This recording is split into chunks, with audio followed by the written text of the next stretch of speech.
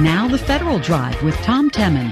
Hello, and thanks for joining us on this Friday, April 14th, 2023. 7 minutes past the hour. I'm Eric White filling in for Tom. Our producer is Peter Maserlian. Our digital editors are Daisy Thornton and Darius Lauderdale. Coming up this hour of the Federal Drive, a changing of the guard at NASA, plus a new leader has also been named at a charity which specializes in helping those in the Special Forces. Those stories and much more ahead during this hour of the Federal Drive. But first, the Cybersecurity and Infrastructure Security Agency is spearheading an international push to get software companies to make their technology secure by default. Within CISA, officials are trying to set a strong example for the rest of the federal government by baking security into the agency's applications from the get-go. For the latest on those efforts, Federal News Network's Justin Doubleday spoke with the Deputy Associate Chief of Engineering for CISA's Chief Information Officer, Stephen Perskowski. How do we help the other divisions with their applications that they're using to support their mission, our enterprise comms, and then our internal business systems? How do we help modernize them, make them secure so that we can leverage the best and the brightest that's out there in tech? You know, how is that kind of manifested so far within CISA? Obviously, CISA is the lead cyber agency for the U.S. government, so I assume you guys want to really set a standard for the rest of the U.S. government. OMB's got the secure software development guidance out there. How is CISA carrying that ball forward for your different divisions? So we actually helped develop that. CSD's Office of the Technical Director. In my previous role, I was engaged with them. I'm still engaged with them on how are the actual practitioners doing, like application security. How do we apply it to the development processes so that we can, I'll use the buzzword, shift security to the left. Like, how do we bake security in? I know one of the big things that the agency has been pushing out is secure by default. How do we make that of our own internal applications and what we're releasing to the public to use? How do we make sure that we are following those guides that we want everyone else to help follow so we can set the example of here's what we've done, how we've done it. So as agencies and the FSEB need help, here's how we did it, like just try it out before we go public with everything. Got it. So you're kind of sharing, you're going to test out some best practices and share them more widely. Yeah.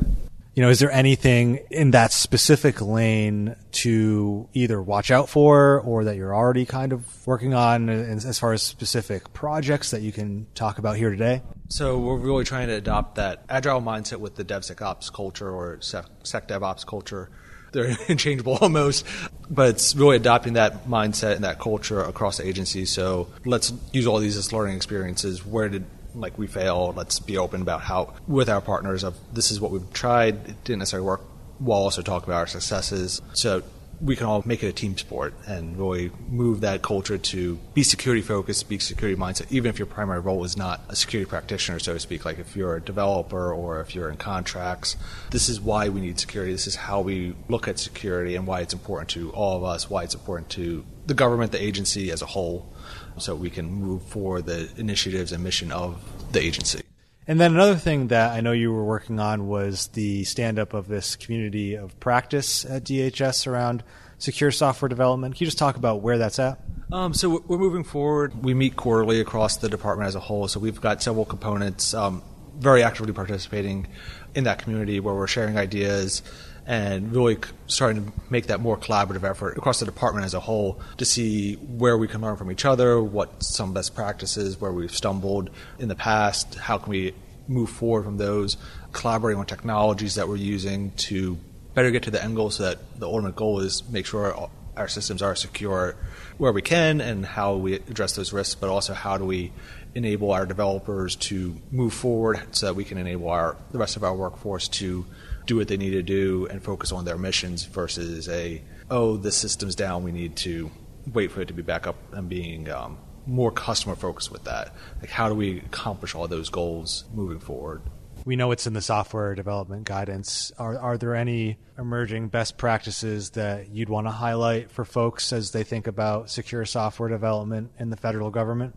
So for thinking about secure software development, it's like looking at what is out there, really being collaborative and seeing what are the main types of vulnerabilities out there. How do we address those in the development process so that we can build secure code? I know we've put out some guidance and working with our partners and such to put out more guidance on how do we secure our supply chain, That way then as we're building off of that supply chain into our development, so like looking at your third-party libraries, how do we address that? How do we assess the risk of our supply chain with building like in-house code or leveraging systems to do what we need them to do, looking at the whole chain from the vendors and how it goes through those processes, really working with our partners on that.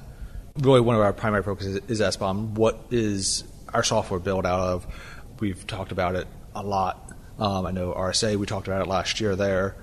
We've got some of the leading experts in that. Alan Feldman is one of those, where we've really collaborated a lot internally with how do we build SBOMs, how do we help as we deploy things to our networks or release things publicly, what is our SBOM? Well, how do we adopt standards that are already out there and leverage them to not just like the FSEB, but anyone to understand what is the risk of me using this thing internally on my systems?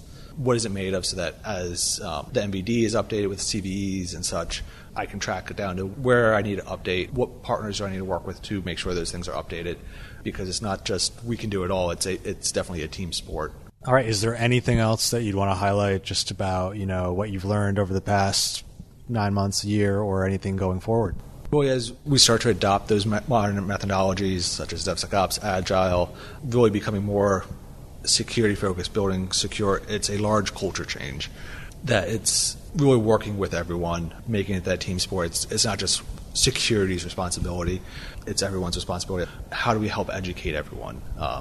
Really, it's our workforce and our partners are like our key to being able to adopt those new culture methodologies and really drive the change forward and be forward thinking and forward leaning to move towards the bleeding edge and the cutting edge type of technologies and adopt them securely, as there's lots of things out there. That's Stephen Pruskowski, Deputy Associate Chief of Engineering for CISA's CIO office, speaking with Federal News Network's Justin Doubleday.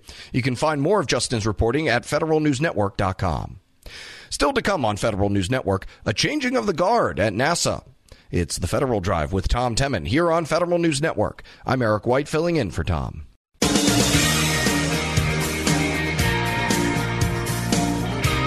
Welcome back to the Federal Drive with Tom Temin on Federal News Network. I'm Eric White, filling in for Tom. At the end of April, a longtime NASA official will be stepping down from a prominent posting. Catherine Leaders will be retiring from the agency after 31 years. Her current position of Associate Administrator of NASA's Space Operations Mission Directorate obviously has a big role to play in the space agency's future plans, which is why her successor has already been named. I had the chance to discuss that with her, but we first got started by getting to know a little bit about her past and the road she took to get where she is today. So I made my way through a couple of different NASA centers, starting out at White Sands, which is actually a kind of a test facility in support of Johnson Space Center. I got to work fixing hardware on the shuttle program and then moved into the station program, did various positions there. My last fun thing I got to do there was to actually bring cargo on commercial vehicles back to and transporting cargo to the ISS. So, and then moved to program manager for the commercial crew program. From there, got the opportunity to actually be AA over all of human spaceflight for about a year and a half. And then the job was really big.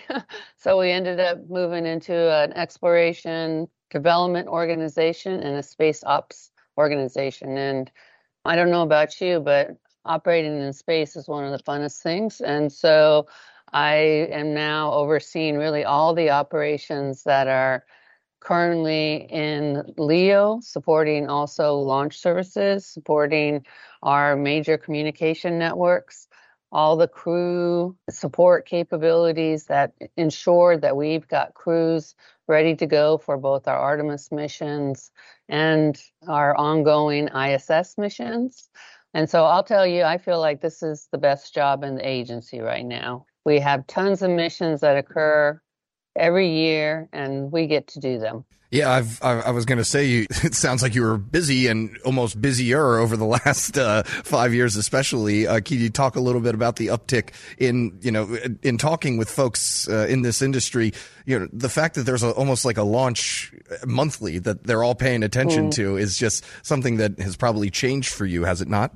Yeah, I mean, I think really starting, when we were doing just the cargo vehicles to the International Space Station, we typically had even at that time, between 3 to 5 cargo vehicles providing cargo up. And then you start, since 2020, we started to add then 2 commercial crew vehicles going to the USOS side of the space station.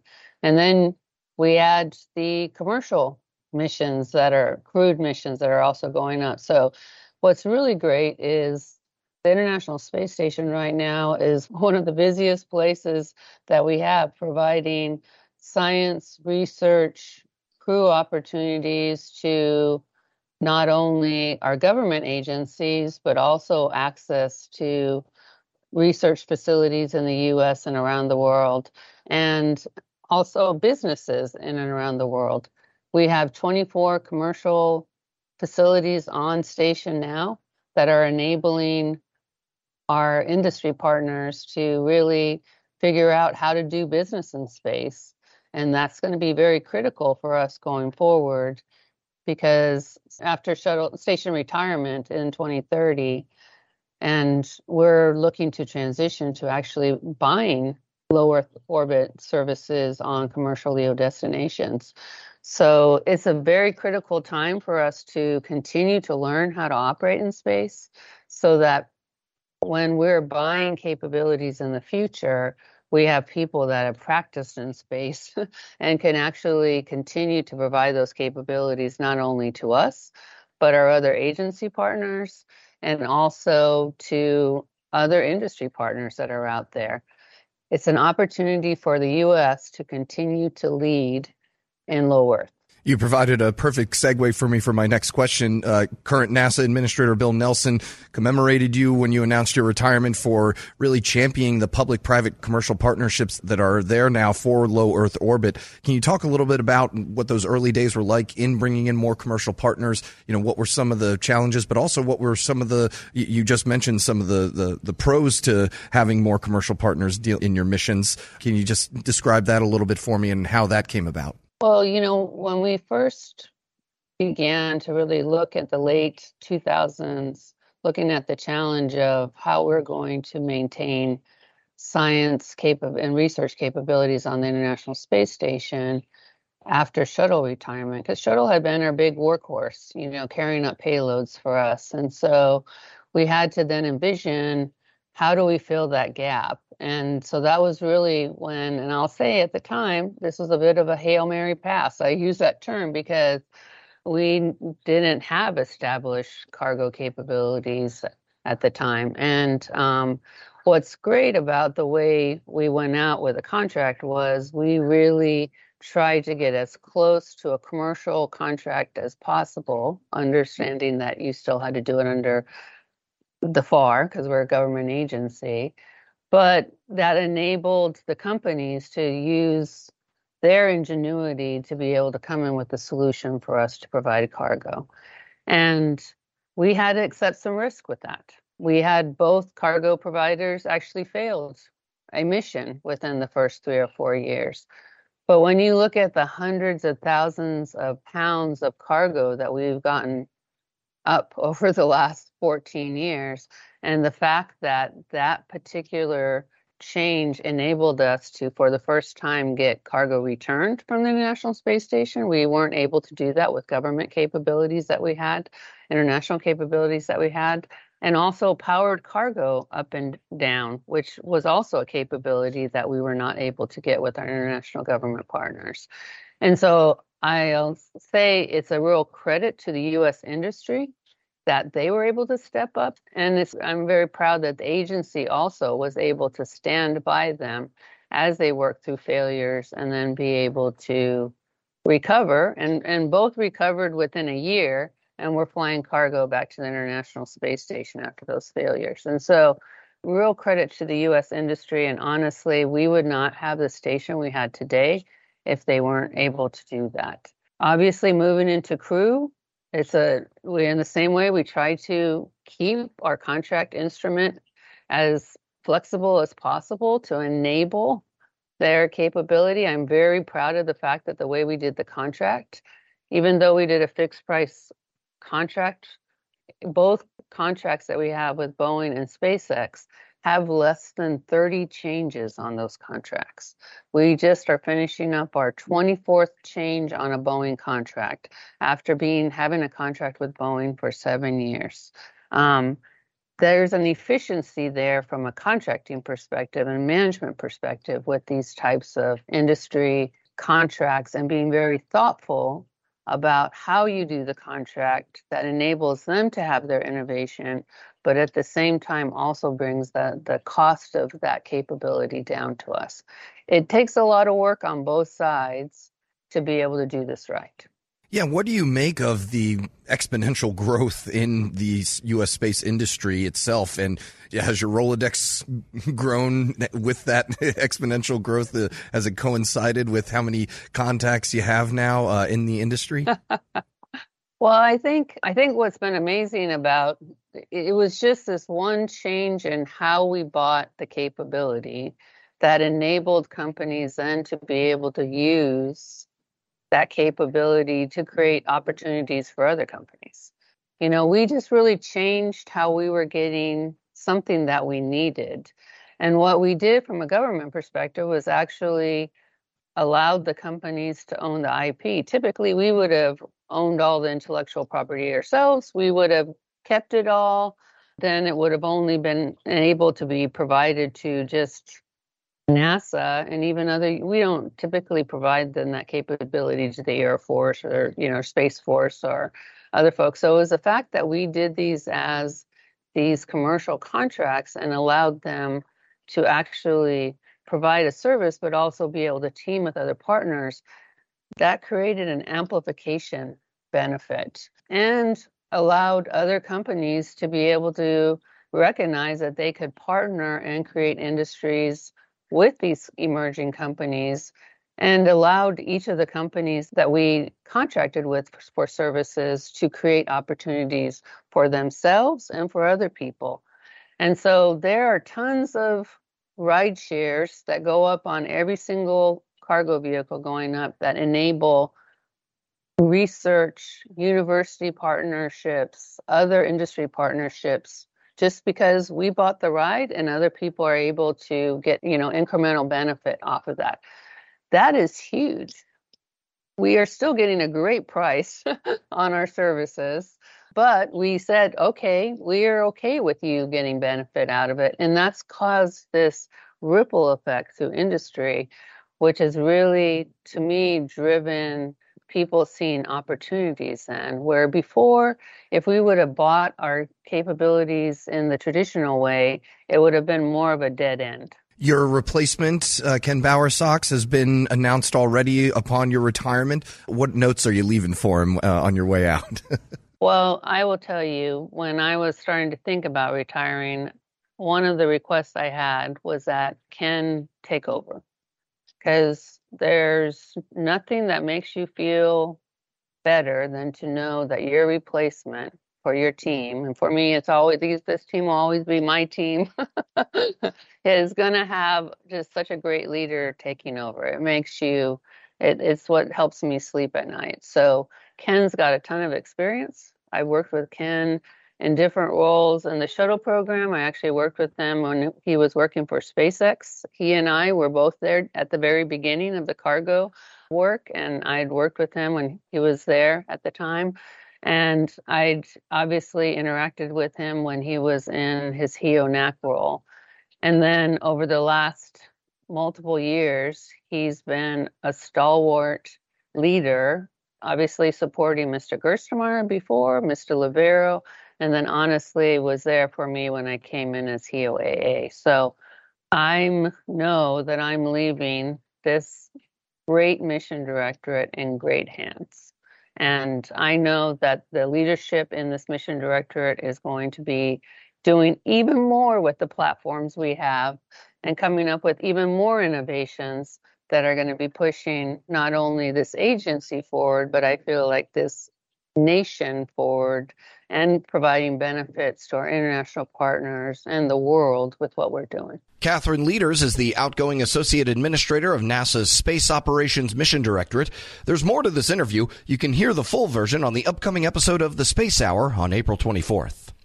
Still to come on Federal News Network, USCIS, Millennium Challenge Corporation, show there is no one path towards zero trust. But first, a new leader has also been named at a charity which specializes in helping those in the Special Forces. It's the Federal Drive with Tom Temin on Federal News Network. I'm Eric White filling in for Tom.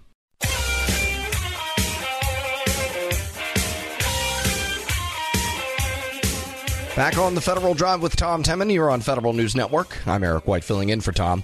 The Green Beret Foundation, which provides U.S. Army Special Forces soldiers with ongoing support, has a new president and chief executive officer. This won't be Charlie Iacono's first role in a position to help service members and veterans, as he formerly held a senior position with the USO. I recently got the chance to speak with Charlie to find out more about his new mission, as well as that of the Green Beret Foundation. The Green Beret Foundation is a small foundation, but incredibly mighty organization, as I like to characterize it.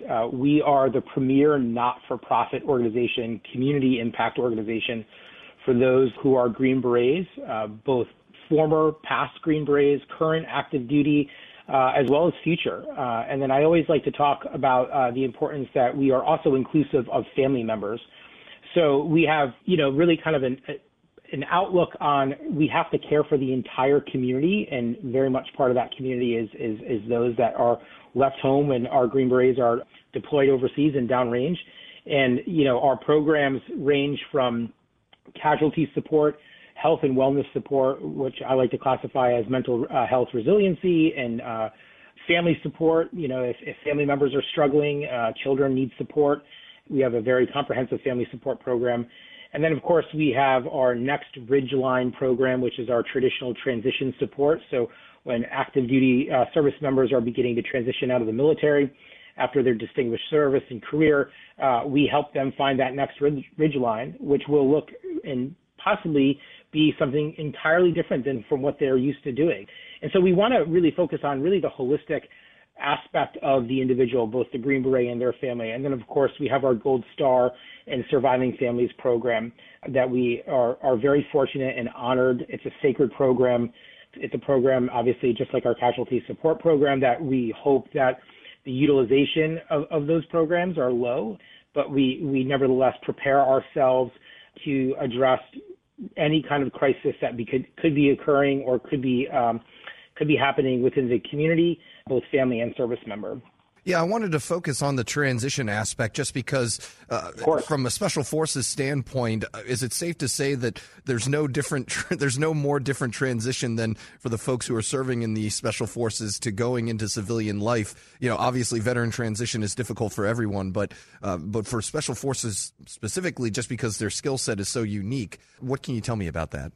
Yeah, no, that is a fantastic question, and it's a great observation. We are very fortunate at the foundation. Kind of our motto of our transitions program is from team room to boardroom, and we really help Green Berets transition from the active duty space to their next great adventure. And you couldn't have said it better, Eric. These are service members that are so highly trained in very specialized aspects of warfare. And we recognize now, having been in the nonprofit space for 20 plus years, and obviously having a lot of friends in the corporate space, these are incredible assets to bring into an organization. And really our job at the foundation is not only to help them navigate their VA and benefit claims program benefits, but really to begin to have conversations with them early on to say, what do you want your next chapter to be? What do you want it to look like? Do you want it to be challenging or just as challenging as your time as an FS soldier was? Or do you want to look to something that, really feeds kind of your passion in your life? Again, it kind of gets back to that mentality that we spend so much time talking about at the foundation, and our incredible leaders at the board of directors speak about, really caring for the holistic mindset of both mind, body, and spirit, and making sure that when they transition into that next career and that next chapter, that they are not only readily equipped for that next ridgeline, but they're also given the opportunity to really evaluate what they want to do. And we recognize that this could be a very bumpy chapter in their life story. And we work tirelessly at the foundation to kind of smooth that pathway to the best of our abilities. And we leverage a diverse group of veteran organizations that work specifically in select areas.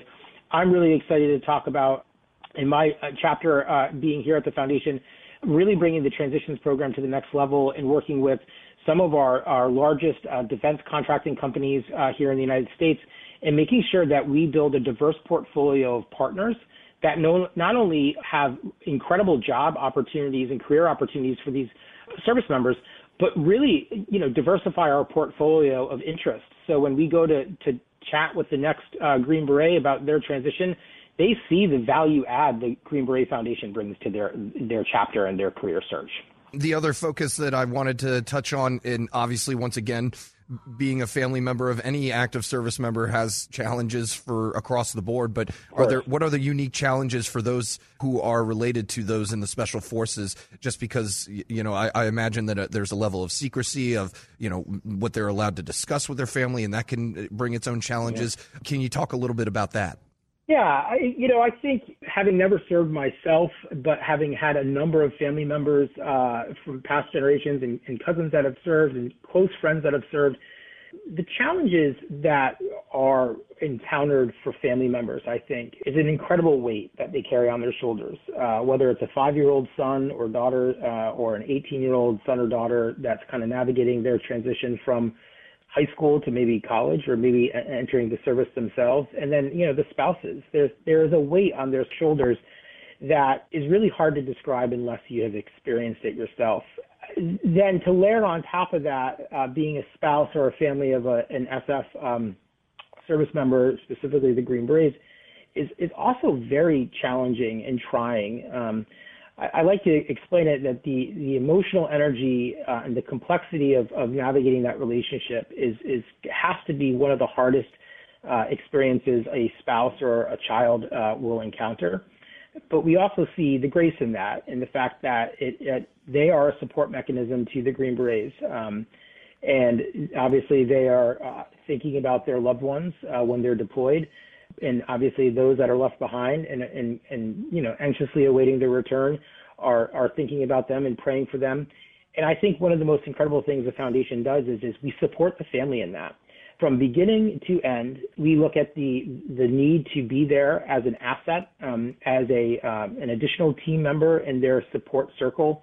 We're going to really begin to focus in my tenure as the president and CEO to ensuring that our programs not only meet the current needs of family members and Green Berets, but the future needs and what those needs might be. We'll be doing a lot of exploratory discovery phase conversations and interviews with those who are in our community, because we want this foundation to be representative of not only the incredible community and the storied history of the Green Berets, but really that next generation too, because we don't know what the next global conflict will look like. We don't know what the needs will be for those returning Green Berets, but I'm a big believer in the fact that you have to plan and orient your organization to be able to execute on when those needs are identified. And your point or your question of not being able to share things and understanding the complexities of that also has to be a weight on their shoulders. But, I have to say, some of the strongest people I know are military spouses. Some of the strongest and most incredibly gifted young children and young teenagers and young adults are children of service members, both SF from the SF community as well as other branches of the military. The United States military not only safeguards our freedoms here at home and overseas and really is the defender of freedom and democracy across the globe, but I also like to say that the United States military builds that next generation of leaders. And so many of those leaders are found in the military families and spouses. And we are just really privileged and honored to work with them at the Green Beret Foundation. Charlie Iacono is the newly appointed president and CEO of the Green Beret Foundation. To find this interview, along with more information about the organization, you can go to federalnewsnetwork.com/Federal Drive. Subscribe to the Federal Drive wherever you get your podcasts. Still to come on Federal News Network, USCIS Millennium Challenge Corporation show there is no one path toward zero trust. It's the Federal Drive with Tom Temin on Federal News Network. I'm Eric White, filling in for Tom.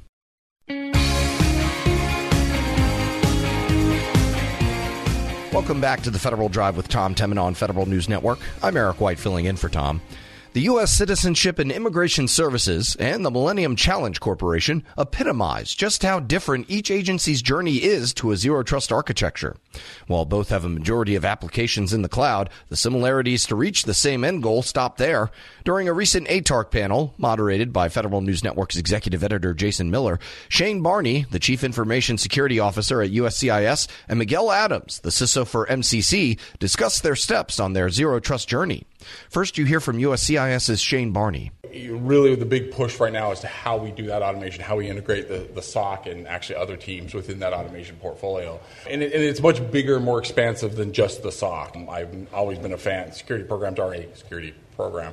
Therefore, when you talk about automation, you should talk about your security automation, which involves your entire security program. So it should be your risk, your governance, how you do documentation, all of that. So the big push right now is for us to leverage some of these newer frameworks that have come out that are allowing us to do, like, for example, automation of all of our documentation. I find it ridiculous that we do PDF files for security plans. I find absolutely no value in that. So we're automating that. We're automating the way that the dev teams communicate and how that communication then translates into documentation for our security plans or for updates to how we do things. So it's a big challenge. It's a big undertaking. When I first started proposing it, my teams thought I was absolutely insane, which I probably sort of am. But the reality is that in the modern cyber world, you heard how many incidences were faced. I know how many my agency has faced in this last year, and I know how some of them are really significant. And matter of fact, nobody's taking time off in December. December is officially ruled as everybody comes to work because something bad's going to happen. And it's the new world that we live in. So we have to get to the point where threat and threat focused is where you're doing threat hunting as a continual process of your cybersecurity program. We can no longer just rely on a checkbox. Checkbox security is just, it should have died a long time ago. It's still around, it's still with us, but we're trying to kill it off as quickly as possible. That was good. All right, quick follow-up for you, of course, is when we talk about automation, does it change the business process? Because again, it's that old, are you just automating bad processes, or are you also improving the process itself to say, what data are we pulling, how's that data useful, and the like? No, that's a great question. And there's two different ways we approach automation. Sometimes we're automating things that have never been done. There's really no business practice wrapped around it because it's either new or different or somehow we're changing up things. So it makes it actually a little easier. When we're faced with existing business processes, we'll often model the existing business process with the automation. Lots of reasons for doing it that way. We've done it a couple different ways, but what we found by modeling the existing business process, one, it kind of helps us find and figure out what exactly it is we're after. It's not, when you talk about efficiency, it's not the most efficient way by any stretches of the imagination, but we sort of iterate towards perfection, which of course we've never achieved, but there's a theory behind that. And so really, once we get the business process down, then we can start looking at it and going holistically and saying, well, this doesn't make any sense anymore. We are doing this based on outdated technology or outdated policy. We can remove that, or we can streamline this. And we find that process, it's not quite as efficient necessarily, but it actually is very effective. And it helps us find things that we maybe we weren't even aware of that we were doing or should be doing. So it's sort of a split of both. All right. Thank you, Shane. Miguel from the Millennium Challenge Corporation. Yeah. Well, first, thank you, ATARC, for inviting me and for allowing me to share my thoughts. And he used to work with CIS. Yeah, we worked together. Yeah. So I hope I'm not too disappointing in my response, but what we're doing and what I'm taking advantage of is teaching, collaborating, and moving forward with an education program to the agency. And the reason I'm doing this is I want a value proposition. We talked a little bit about earlier. The moderators talked about collaborating and how this is for the customer. And this is exactly, if I don't get the customers on board, if I don't get their understanding, the program is going to be difficult to implement. And so I'm taking time to go out to departments and divisions, teaching them the vernacular, teaching them what zero trust is, why we need to do this, and the benefits, I hope, the value proposition of what it could translate to them. We travel a lot in the agency, and our endpoints have been hardened for some time now. But our infrastructure now, the castle and moat, everything, we're a young agency compared to most other. We're 20 years. We're going to celebrate 20 years soon, so we're not there yet. And everything we have is in the cloud. So that's what we're doing. I'm also taking time within the Office of CIO, teach and collaborate with our business partners in there. For example, our infrastructure team, our development team, and so that we can all understand the same language of what Zero Trust is. It's a new.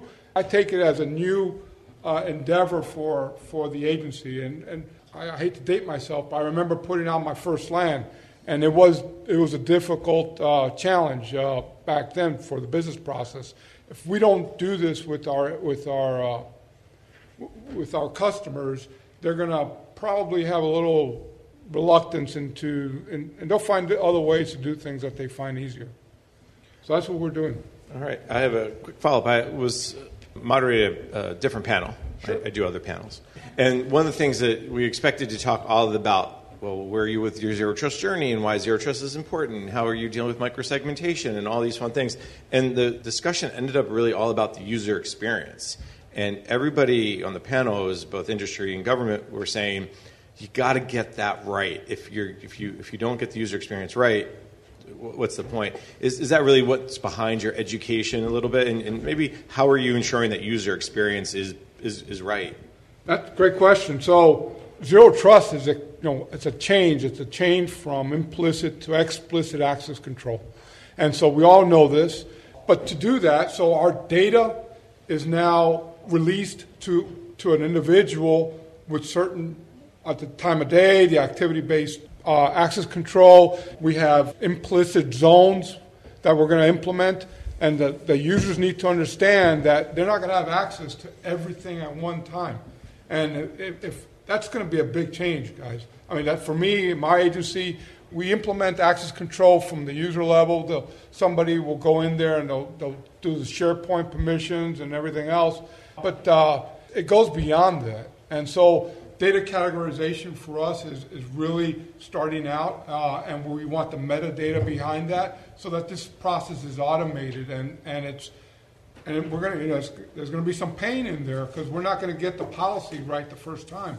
And so if the users don't understand why we're doing this and how we're moving this forward, then I think we're going to have we're setting ourselves up for failure. So yeah, exactly. Machine identity is a huge deal. Maybe talk a little bit about how you all think about that security side of it. I mean, we have 25,000 users, I think, growing every day. And so there tends to be this focus on users, like that's the only problem. I have 150,000 endpoints, which is the bigger problem. It's the endpoints. The endpoints are far more difficult, and we've never really applied structured identity to them. And so to do that at scale, and especially at speed, when you're talking cloud environments, you're going to have to automate that. So having cert automation is like a forefront building block to all things that you do in this space. And it's also the thing that most organizations lack. Shane Barney is the Chief Information Security Officer at U.S. Citizenship and Immigration Services, and Miguel Adams is the CISO from the Millennium Challenge Corporation. You can hear more of this panel at federalnewsnetwork.com. Search Ask the CIO.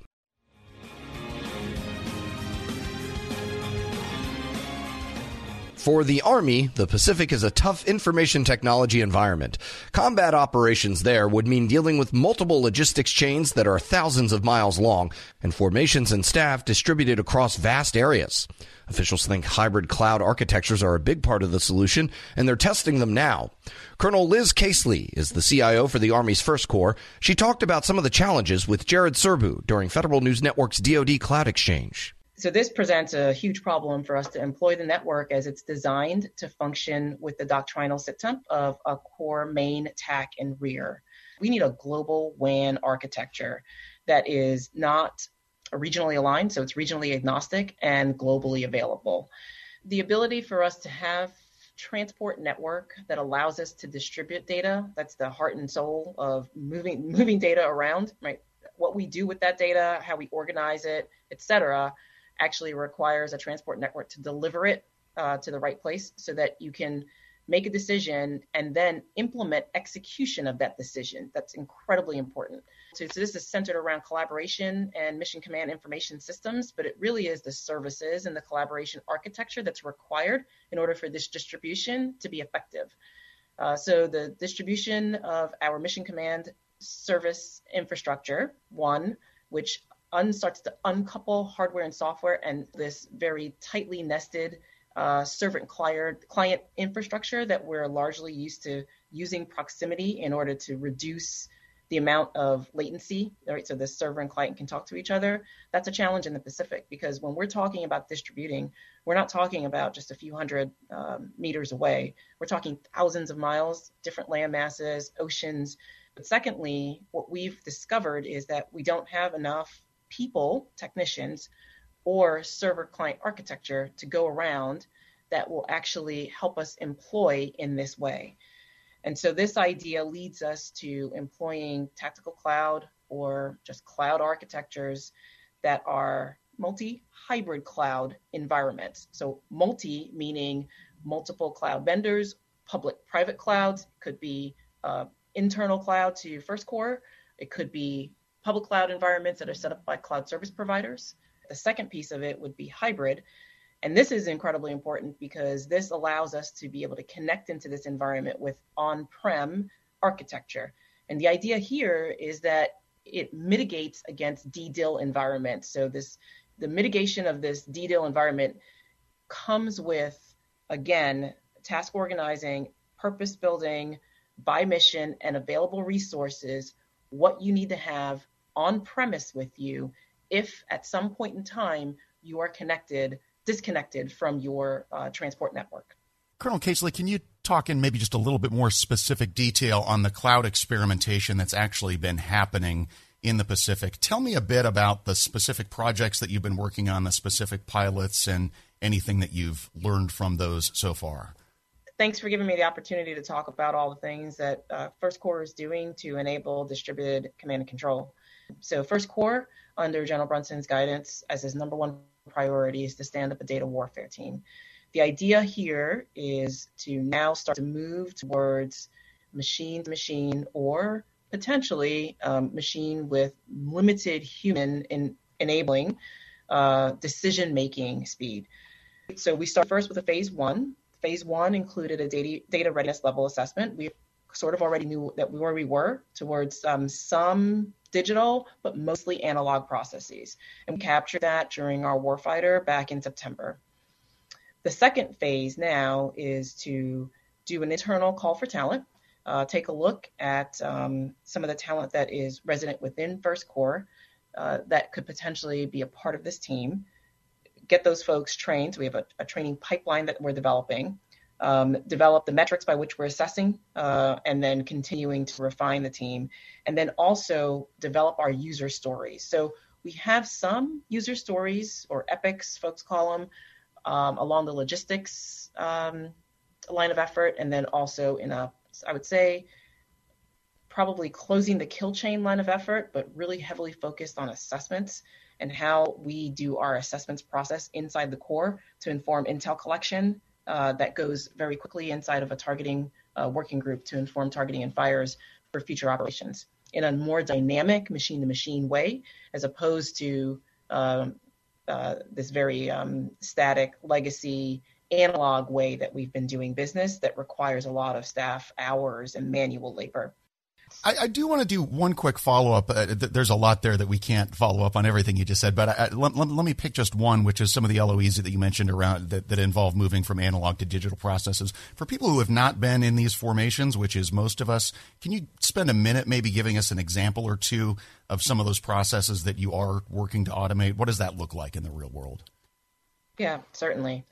If you take your intelligence collection process that occurs, right? There's multiple sources from which you're drawing data in order to align your intel collection piece, which really informs operations and moves into what we would call a targeting sort of working group to sort of talk about, hey, what things are we collecting intelligence on and where might we find targets? That goes into a decision board. You'll go into a fires process. And then from there, you'll have to do some sort of analysis of battle damage. And then that goes largely into an assessment. So think about all these different processes that are occurring in intelligence, which has its own stovepipe data sources that kind of come together in one sort of structure. Then you're moving this into a decision space to talk about what things you might target. When you move that from targeting and you move it into fires, I think there's a fairly tightly coupled structure there, but it does require data to be structured in a way that allows the machines to understand it. But then when you move that back into battle damage assessment and then an assessment working group, which is, okay, what things did we target? Did we hit them? So, did we perform the task we asked ourselves that we wanted to perform? And then what are the measures of effectiveness aligned against our mission? Some of these processes are occurring inside of folks' brains. There's sort of an algorithm that's happening inside of your brain, and then you're trying to display it in a two-dimensional way on a flat file on a piece of paper. It requires a voice over for folks to understand, here's what we collected on, here's what we targeted, here's what we fired, here's how well we accomplished our firing mission, and then here's the assessment on what we should do next. That requires multiple staff sections to come together that are now distributed across the Pacific. You need collaboration tools in order for you to exchange information on what's happening inside your brain. There is technology available to build a data structure that actually allows that process to occur faster without all this manual staff processing and putting it into a way to display it. Largely, we have the tools right now inside of First Corps to display decisions or display outcomes or display information in a way that says, oh, aha, I see that. Here is another opportunity.